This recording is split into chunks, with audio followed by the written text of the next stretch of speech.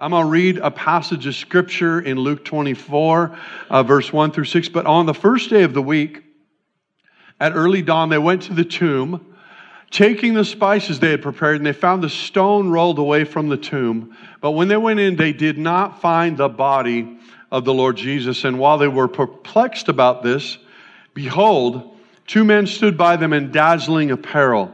And as they were frightened and bowed their faces to the ground, the men said to them, "Why do you seek the living among the dead? He's not here, but is risen.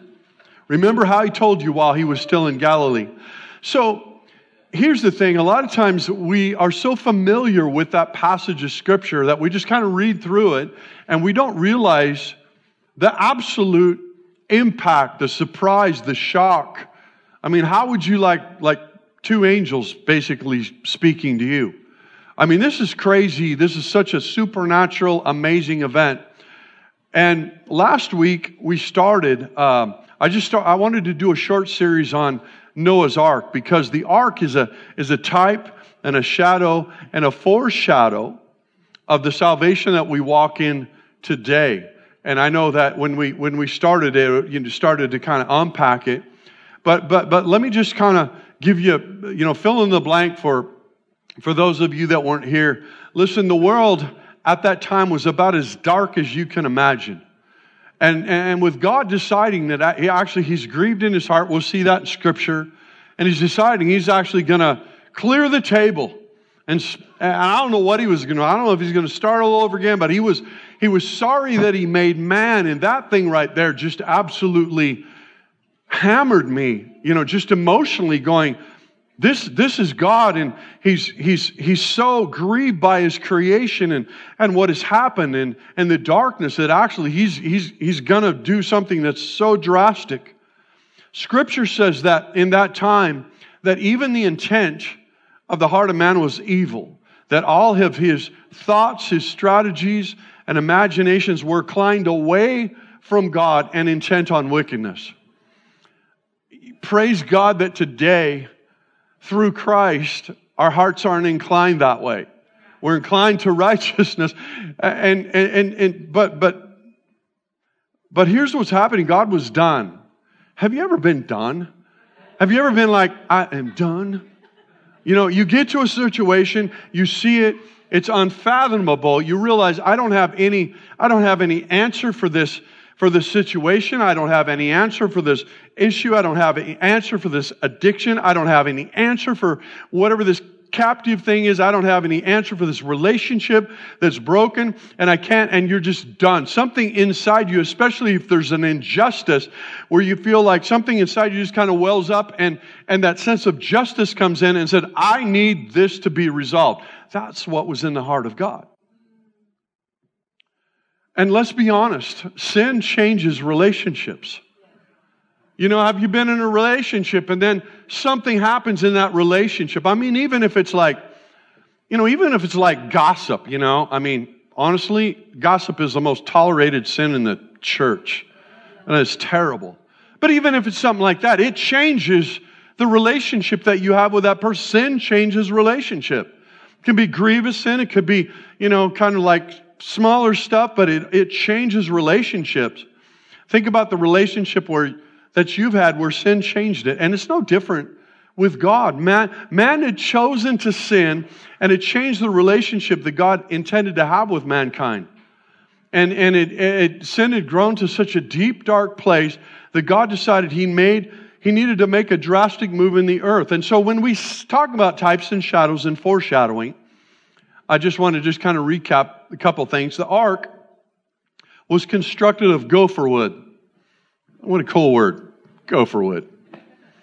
It's like your dad back in the day said gopher wood, okay? I mean, but actually that was cypress, and it would be, and that kind of wood was interesting because it was non-perishable. I mean, ancient cultures would actually create coffins out of cypress wood because they realized when they put them in the ground that it's not going to rot, right? So this is a pretty cool picture of him. And then we see that not only was it constructed of gopher wood, but it was most likely scholars and archaeologists, people that stuff, they study that stuff, was most likely shaped like a coffin with no prow or stern. And the type is that we were buried with him in baptism and raised to life. Isn't that crazy? And the word pitch in the Bible, because he said make it with wood and pitch, the word pitch is translated there as atonement.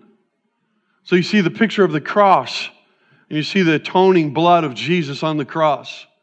And then there's only one door, right? There's only one door in the ark. And Jesus said, I am the way, the truth, the life. No one comes to the Father but through me. And it had no keel or rudder, no way to steer. It was guided by God. And it's interesting that the ark finally came to rest on the 7th month on the 17th day, which was actually the day of the resurrection of Jesus.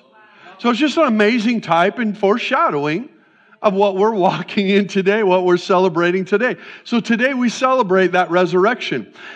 And once again, we've all had this. You've had situations where that incredible hope that you had, and finally the hope is gone. So let me go back to the story for just a moment. Genesis 6:6. And the Lord was sorry that he had made man on the earth, and he was grieved in all of his heart. And so the Lord said, I will destroy man whom I have created from the face of the earth, both man and beast, creeping thing, and birds of the air, for I'm sorry that I have made them. And then, in the midst of that, like, can you just feel what that would feel like? Then there's this scripture that absolutely flips the script and changes the narrative of the story. In chapter 6, verse 8, it said, but Noah found grace in the eyes of the Lord. I don't know what Noah was expecting to see in the eyes of the Lord. I mean, think of it the other way. Noah found grace in the eyes of the Lord. Was Noah expecting to see wrath, anger, judgment? But because of his relationship with the Lord, he found grace. He found grace. You know, you can actually look at somebody and you can kind of tell what's going on in their heart by, you look at somebody and they're mean mugging you, right? You kind of know, hey, this is not going to be a good day, right? But Noah found grace in that relationship that he had with God, and that's what he saw. He saw grace. And this incident was amazing and needed, and God's hearts and actions were moving towards a certain revelation that it was interrupted by grace. It was intersected by grace. And hope entered the world as the story of Noah's Ark foreshadowed that great salvation that God would provide through Jesus. So I want to teach this morning on the resurrection and the grace of God and the hope. Because there's what I would say, there's an Easter hope and there's an Easter grace. There's a resurrection hope and there's a resurrection grace. And I want to just kind of leave you with those two things this morning because it's so important. Hope defined, Tyndall's Bible Dictionary definition says an invitation or an expectation of belief in the fulfillment of something desired. Do you realize that every disappointment is because of unmet expectation? So there's something in us, okay? An expectation of belief in the fulfillment of something desired. I mean, do you remember being like a kid? And some of you are still kids, so you remember that. Been a little while since I was a kid. Being a kid and you're seeing the present under the Christmas tree, and you absolutely know that they were going to buy you that like dirt bike. And then you looked at it and goes like, it's not big enough to be a dirt bike. My wife knows that I love Mustangs. I had a classic Mustang when I was in high school. It was like 65 coupe, ponies on the seats, black, 289 with 302 heads on it. It was bad, man. And so she knows in my heart that. And so one day she goes, hey, you're not going to believe this, but I got you a Mustang for your birthday. I'm like, whoa, there is a God. Well, then she shows up and it's this little model car Mustang. And my hope was deferred, man. Heart was broken and I was grieved beyond measure. No, I'm just kidding. First of all, hope can change. I love you, honey. We tell stories like that when she's not in the room. As soon as she walks in the room, like, behave.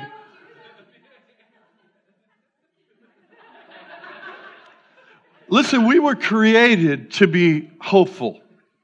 The three theological virtues are faith, love, and hope. That's what we're created to walk in. When we're not walking in that, we just don't operate well because there's something that's totally missing. There's something that breaks within us if there's no hope. The Bible says hope deferred makes the heart sick, but a longing fulfilled is as a tree of life. So when you have people, and once again, Jesus said this, He said, the kingdom of God is not eating or drinking, but righteousness, peace, and joy in the Holy Spirit. So what happens is when you don't have that kind of relationship with God, where there's that righteousness and there's that peace and there's that joy, then what happens is sometimes you try to fill that void by eating or drinking or material things, or if I could just find the right, if I just had the right truck, if I just had the right job, if I just had the right girl, if I got a trophy wife, it'll all be good. And those things are, there's nothing wrong with it, but it doesn't fulfill that, how you're created to walk in righteousness, peace, and joy in the Holy Spirit. So something breaks inside of us without hope. It's the break in the storm. It's the sunshine that interrupts a dark winter. It's the report that the illness is not unto death. It's the small things that we're grateful for. And in the darkest moments, darkest days, we need hope. There's a story, and it's a true story, there's a school system in a large city that had a program that would help children when they would have to go to a hospital so that they could keep up with their schoolwork all the days in their stay. And one day, there was a teacher who was assigned to this program, received a call asking her to visit a particular child in the hospital. So she takes the child's name and the room number and talked briefly with the child's regular class teacher, who said, we're studying nouns and adverbs in this class now, the regular teacher said, and I'd be grateful if you could help him understand that so he doesn't fall too far behind. The hospital program teacher went to see the boy that afternoon, and no one had mentioned to her that this boy had been severely burned and was in great pain, and so upset by the sight of the boy, she stammered as she told him, I've been sent by your school to help you with nouns and adverbs. But when she left, she felt like she hadn't accomplished much. But the next day, a nurse comes up to her, asks her, what did you do to that boy?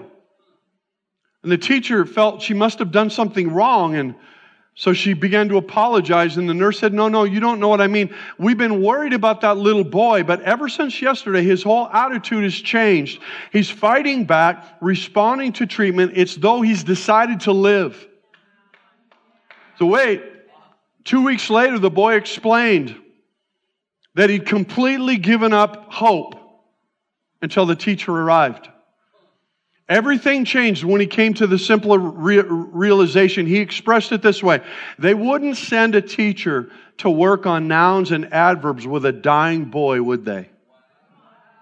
Hope changes everything. Hope changes everything. Romans 15:13. Paul writes, now may the God of hope fill you with all joy and peace in believing, so that you will abound in hope, filled with hope, abound in hope by the power of the Holy Spirit. We're actually called to be like walking hope chests. Because Christ in you, Christ in me is the hope of glory. And can I be honest with you? Sometimes the church doesn't act like it. Sometimes we, acts like we got the spirit of Eeyore inside of us. Woe is me. Listen, it's the hope, and we're filled with hope, and we're called to abound in hope. And we do it. And how many of you love to be around hopeful people? I mean, how many of you really like to be around people that are just absolutely I don't know why I would put my tail on because it'll just fall off.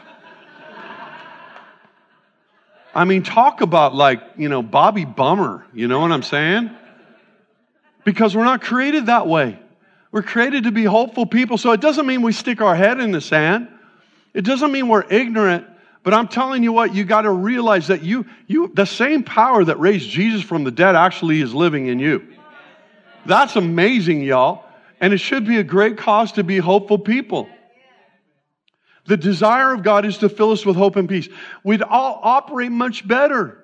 Somebody just elbowed somebody. Yeah, you'd operate a whole lot better if you had a little bit of hope and peace and joy in your life. The God of hope. How does hope find us? We see it here in 1 Peter 1:3. Blessed be the God and Father of our Lord Jesus Christ, who according to His great mercy has caused us to be born again to a living hope through the resurrection of Jesus from the dead. It's not something that you can just kind of put on your cowboy, pull your boots up and do this. It's actually a supernatural thing that God does when you believe, when you have faith. There's something that's released. We see it right here. Let me read it again. Blessed be the God and Father of our Lord Jesus Christ, who according to His great mercy has caused us to be born again to a living hope through the resurrection of Jesus Christ from the dead. Like, that is amazing. A living hope. We're born again. Hope returns to us through the reality of the resurrection. Speaking of the resurrection, we can't stress enough. We can't stress enough. Sometimes we've heard this story so many times that we tend to just gloss over it. But we can't stress the significance of the reality of the resurrection. Lee Strobel put it like this in the Case to Christ. And in case you don't know him, he was a journalist, investigative journalist that did not believe in Jesus, and he actually sent out to prove that Jesus was never died and was resurrected. He did everything he could. He got all the stuff, and he writes this because he ended up giving his life to the Lord at the end of that study because he couldn't disprove it. He writes this. He said, if we were holding a trial to determine the facts concerning the resurrection, and if we were to call to the witness stand every witness who personally encountered the resurrection of Jesus, the Bible says there's 500 of them, and historical writings outside the Bible confirm this, okay? He said, if we cross-examined them for only 15 minutes, and if we went around the clock without a break, we would be listening to first-hand testimony for more than 128 hours. That's over 5 days worth of testimony. Who could possibly walk away unconvinced? The stories are too close. The written history is too strong to deny what they saw, what they experienced. One psychologist even said this, that over 500 people having the same hallucination would be more of a miracle than the resurrection itself. The reality of the resurrection. The Bible from the Old Testament to the New Testament is filled with the theme of resurrection hope. Abraham had hope in the resurrection. It says in Hebrews 11:17 through 19, by faith Abraham, when he was tested, offered up Isaac, who he had received the promises, was offering up his only begotten son. It was to him whom it was said, in Isaac your descendants shall be called. He considered that God is able to raise people even from the dead, which he also received him back as a type. See, here's the significance of that. Abraham had received promises from God. He was basically childless. I mean, the guy was like 99 years old. Bible actually talks about him being like good as dead. I hope they don't say that of me when I'm 99. But Sarah, his wife, was barren. Couldn't have children. And so God promises, hey, I know it doesn't look good right now, but I'm going to make you the father of many nations, and your descendants will be like the stars in the sky and the sands of the sea. And Abraham's going, man, I ain't got one arrow in the quiver.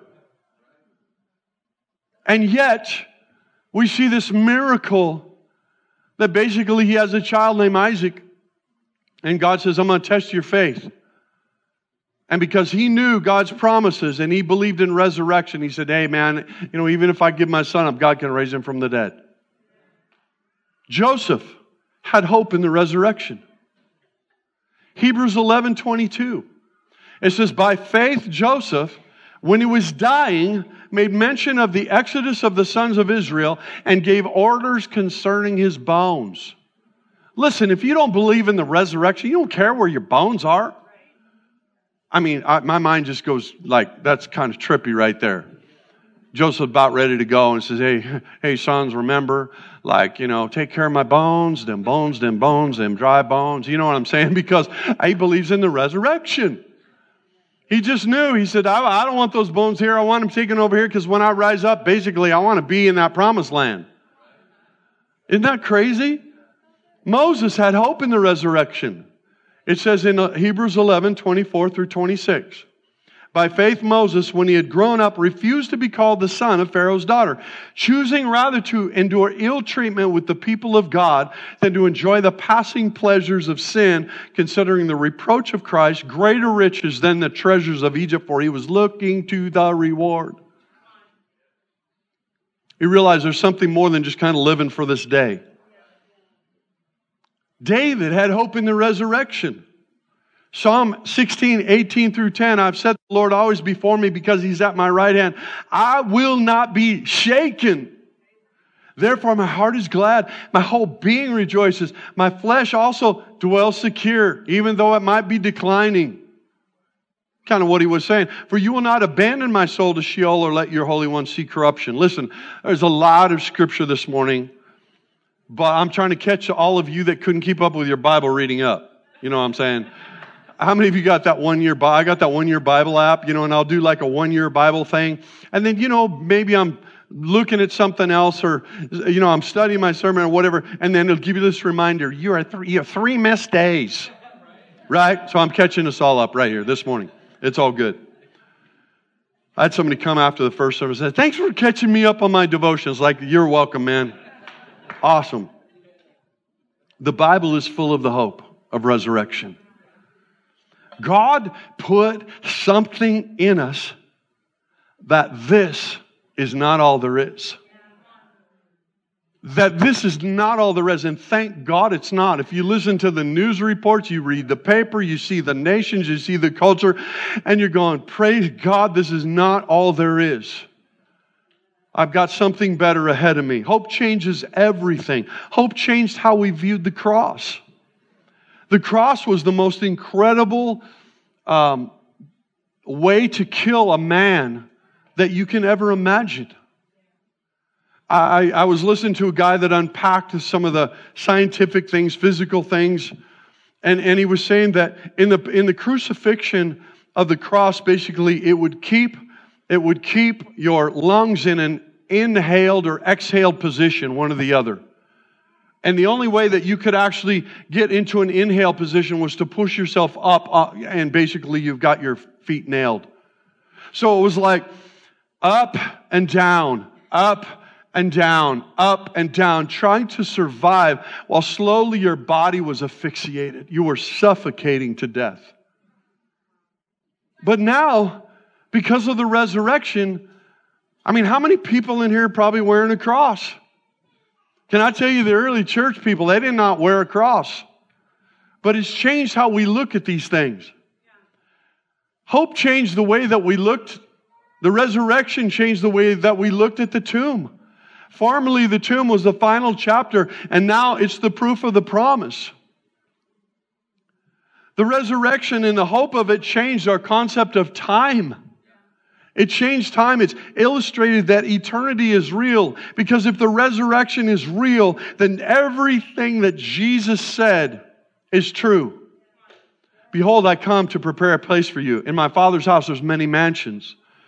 I'm telling you what, you think you've seen some beauty here on earth? Just wait until God does what He's really going to do. But listen, life on this side of heaven is temporal, it's fleeting, it's imperfect, but it's not all that there is. I remember as a young guy, I was 25, 27, and kind of feeling like I was getting a little bit older, And now when I hear these guys, that are 30 say, yeah, now I'm a little older, I'm like, oh, you are just a puppy. Stop it. But I remember I was starting to realize. You remember growing up as a kid when like a day at school was forever. Summer would last forever. And then you start getting a little older, and it's like, wow, it just seems like it's going faster and faster and faster. So I was about 25, 27, I had this realization. And so I decided to go ask the oldest person in our church. Her name was Joy. Man, I love that lady, but man, she was older than dirt. I mean, it looked like she got off the ark. I'm serious. And I walked up to her, and I said, Sister Joy, I said, how fast does a year go to you? And she just looked at me and she went, and I realized the resurrection has changed time, how we look at time. Resurrection, the hope, it's changed life. Because Jesus said, I come that you might have life abundantly. Because we're born into this hope. It's changed our concept. The hope of the resurrection has changed our concept of death. Death, where's your sting? The Bible even calls death a number of times sleep. Isn't that crazy? Hope changes everything around it. There's a quote attributed to Billy Graham. He said, someday you will read or hear that Billy Graham is dead. Don't you believe a word of it. I shall be more alive than I am now. I will have just changed my address. I will have gone into the presence of God. The Bible speaks of the God of hope, and that hope is found in Jesus. Everywhere Jesus was, hope was present.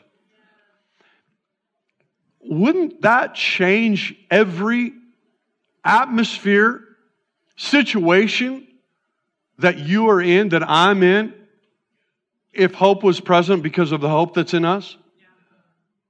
It's like, I don't care if my team's down by 18 points, I got hope.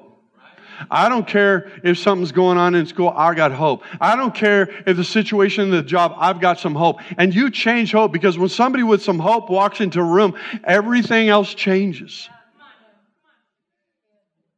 Everywhere Jesus was, hope was present. He changed the atmosphere. The blind, they would hear Him coming, and they heard the stories, they heard the testimonies. And they would cry out, Jesus, Son of David, have mercy on me. Because now I have hope that I might see again. The lame would have hope. The leper would have hope. The leper would have hope because basically they recognize that because of my leprosy, I'm unclean and it's broken and kept me from every relationship that I had before. God can restore relationships because there's hope.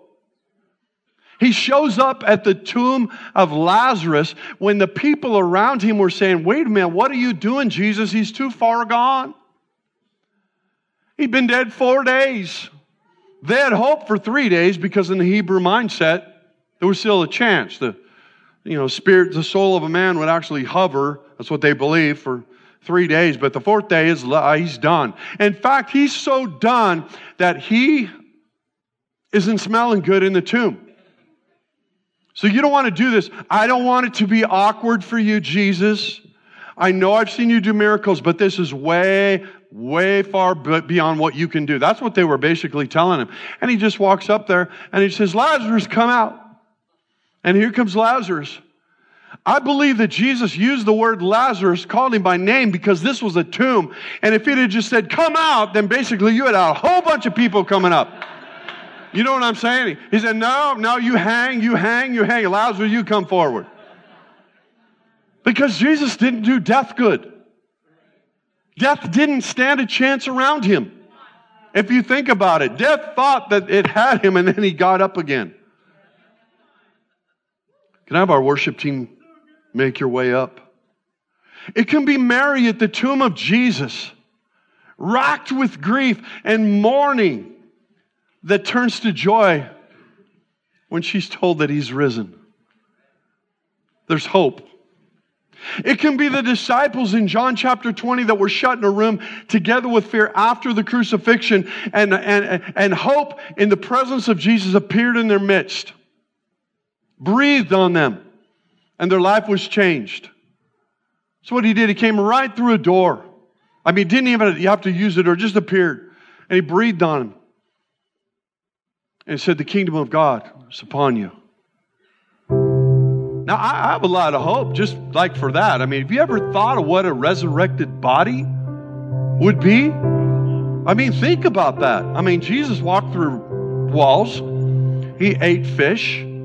He was taken up into heaven. I'm like, that is really cool. I could play basketball again.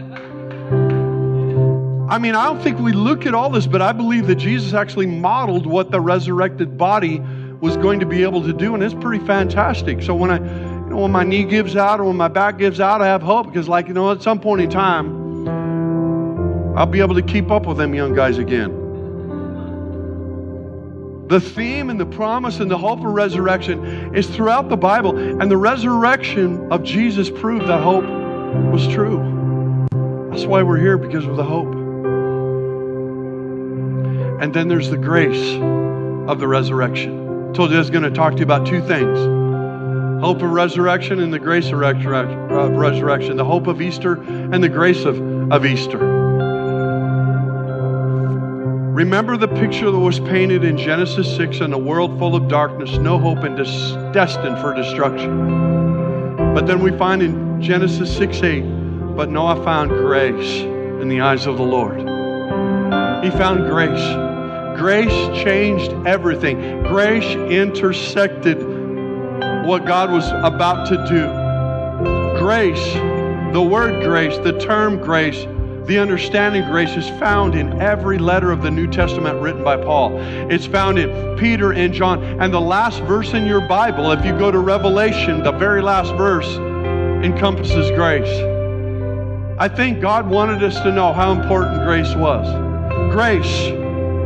If you wanted to leave an impression on someone, you would start and finish with grace. I want to break this down for us just for a moment. Ephesians 2. For by grace you've been saved through faith. And this is not your own doing, it's the gift of God. Not a result of works that no one may boast. For we are His workmanship, created in Christ for good works, which God prepared hand that we should walk in them. We see there's a sequence of events that's so important. For it says this once again, for by grace you've been saved through faith. Faith to me is that step, is that trust, is that attachment that actually partners you with the grace of God, which is the salvation of God through Jesus. A lot of times we get it wrong. We see grace and faith and works, and we go, well, wait a minute, maybe we should just do by works. I'll have some faith and then I'll receive grace. No, it's the other way around. You don't earn this. It's a gift. Man, we don't like to receive gifts, do we? Especially men. Because there's a pride in us. And God's saying, man, I got the best gift for you. Through faith, relationship with Jesus, and I'm telling you, it's going to change your life. Grace, undeserved, unearned, unmerited favor that despite our circumstances, God set about a great rescue plan. By faith, which is more than just a decision, but something that moves us into a covenant place that leads to attachment and action. And that process then leads to salvation, a deliverance, a keeping from harm, bringing safely through. And then it changes your position. Your position gets changed because it tells us in Ephesians 2:6, and raised us up with Him and seated with Him in the heavenly places in Christ Jesus. And that's grace. Grace is the forceful expression of God's favor. Not just a word, a thought, but something that's constantly in action in and on and through a believer. And at the heart of the resurrection is the gospel, which simply stated is that sin changed the relationship between God and man, much as he tried, could not repair that relationship, could not earn or cover his own sin. So Jesus did what we could not do, and by faith we believe, and we take a hold of that in the surrendering of our hearts, our belief in Jesus, repenting, changing our mind from sin, and we're saved. Come on, the resurrection wasn't some kind of blind step. It was documented. It was researched. It was witnessed. It was historical. And it's a reminder that hope is here in Jesus. If you're here this morning and you don't know Jesus, please let me introduce you to Him. Let me introduce you to Him. Just as Noah found grace in the eyes of the Lord, you and I, if we just turn to Him, we're not going to see condemnation. We're not going to see hate. We're not going to see judgment. We're going to see and find grace. I believe today there are people in here that God has a hope for you. He has a love for you. And if you'll just surrender and receive that, your life will absolutely be changed. It's not religion. It's not a set of rules and regulations, but it's the very heart and passion of God.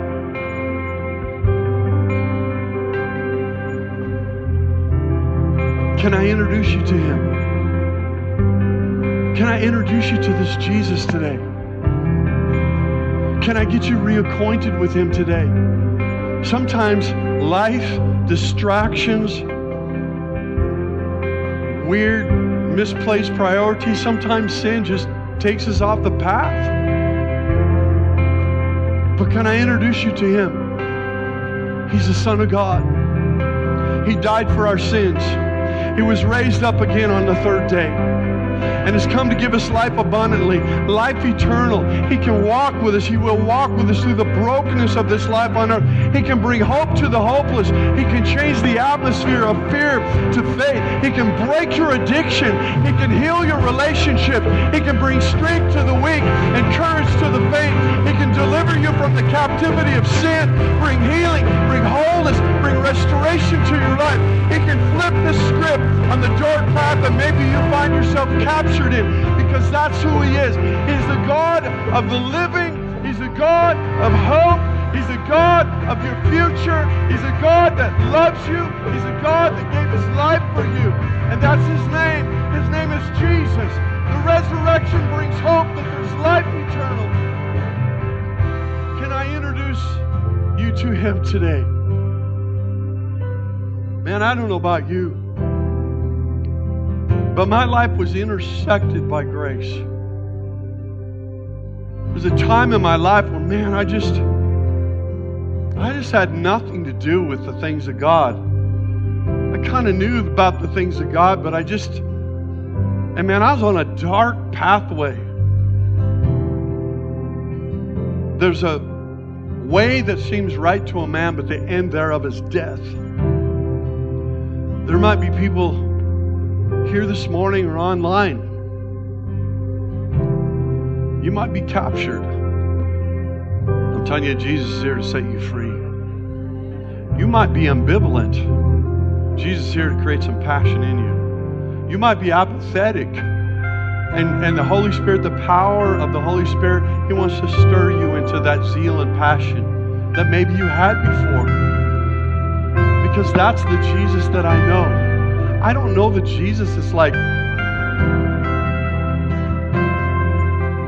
religion has hurt people and been, legalistic and controlling. I don't know that Jesus. The Jesus that I know, He's got grace and He wants to rewrite the path maybe that you're on. Can I invite you to Him today? Would y'all just bow your heads just for a moment?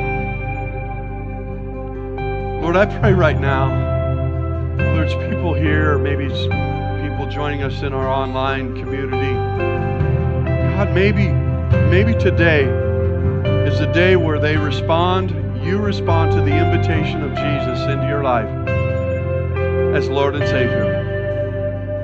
Maybe you felt the presence of God. You felt the hope. You felt the joy. You just sensed the life. And can I offer to you that there's an invitation? Jesus is saying this. The book of Revelation, he says, behold, I stand at the door and knock. And if any man hears me and opens the door, I will come in. It's a beautiful picture of the door of your heart where the only handle is on the inside. Only you can open it. I can't. God's not going to force it open, but He's going to invite you. And maybe today you're feeling that. Man, I feel that. Maybe you don't understand that. That's okay. I didn't understand it when I received it. Now I've been spending a lifetime trying to walk this out in relationship. But if that's you here this morning and you're saying, today, Pastor, I'd love to open the door of my heart and give my heart to Jesus. In Romans 10, 9 and 10, it says this, that if you believe that He's the Son of God, that He died and rose up again, you profess Him with your mouth, because by the heart the man believes and by his mouth he confesses. That's the step of salvation.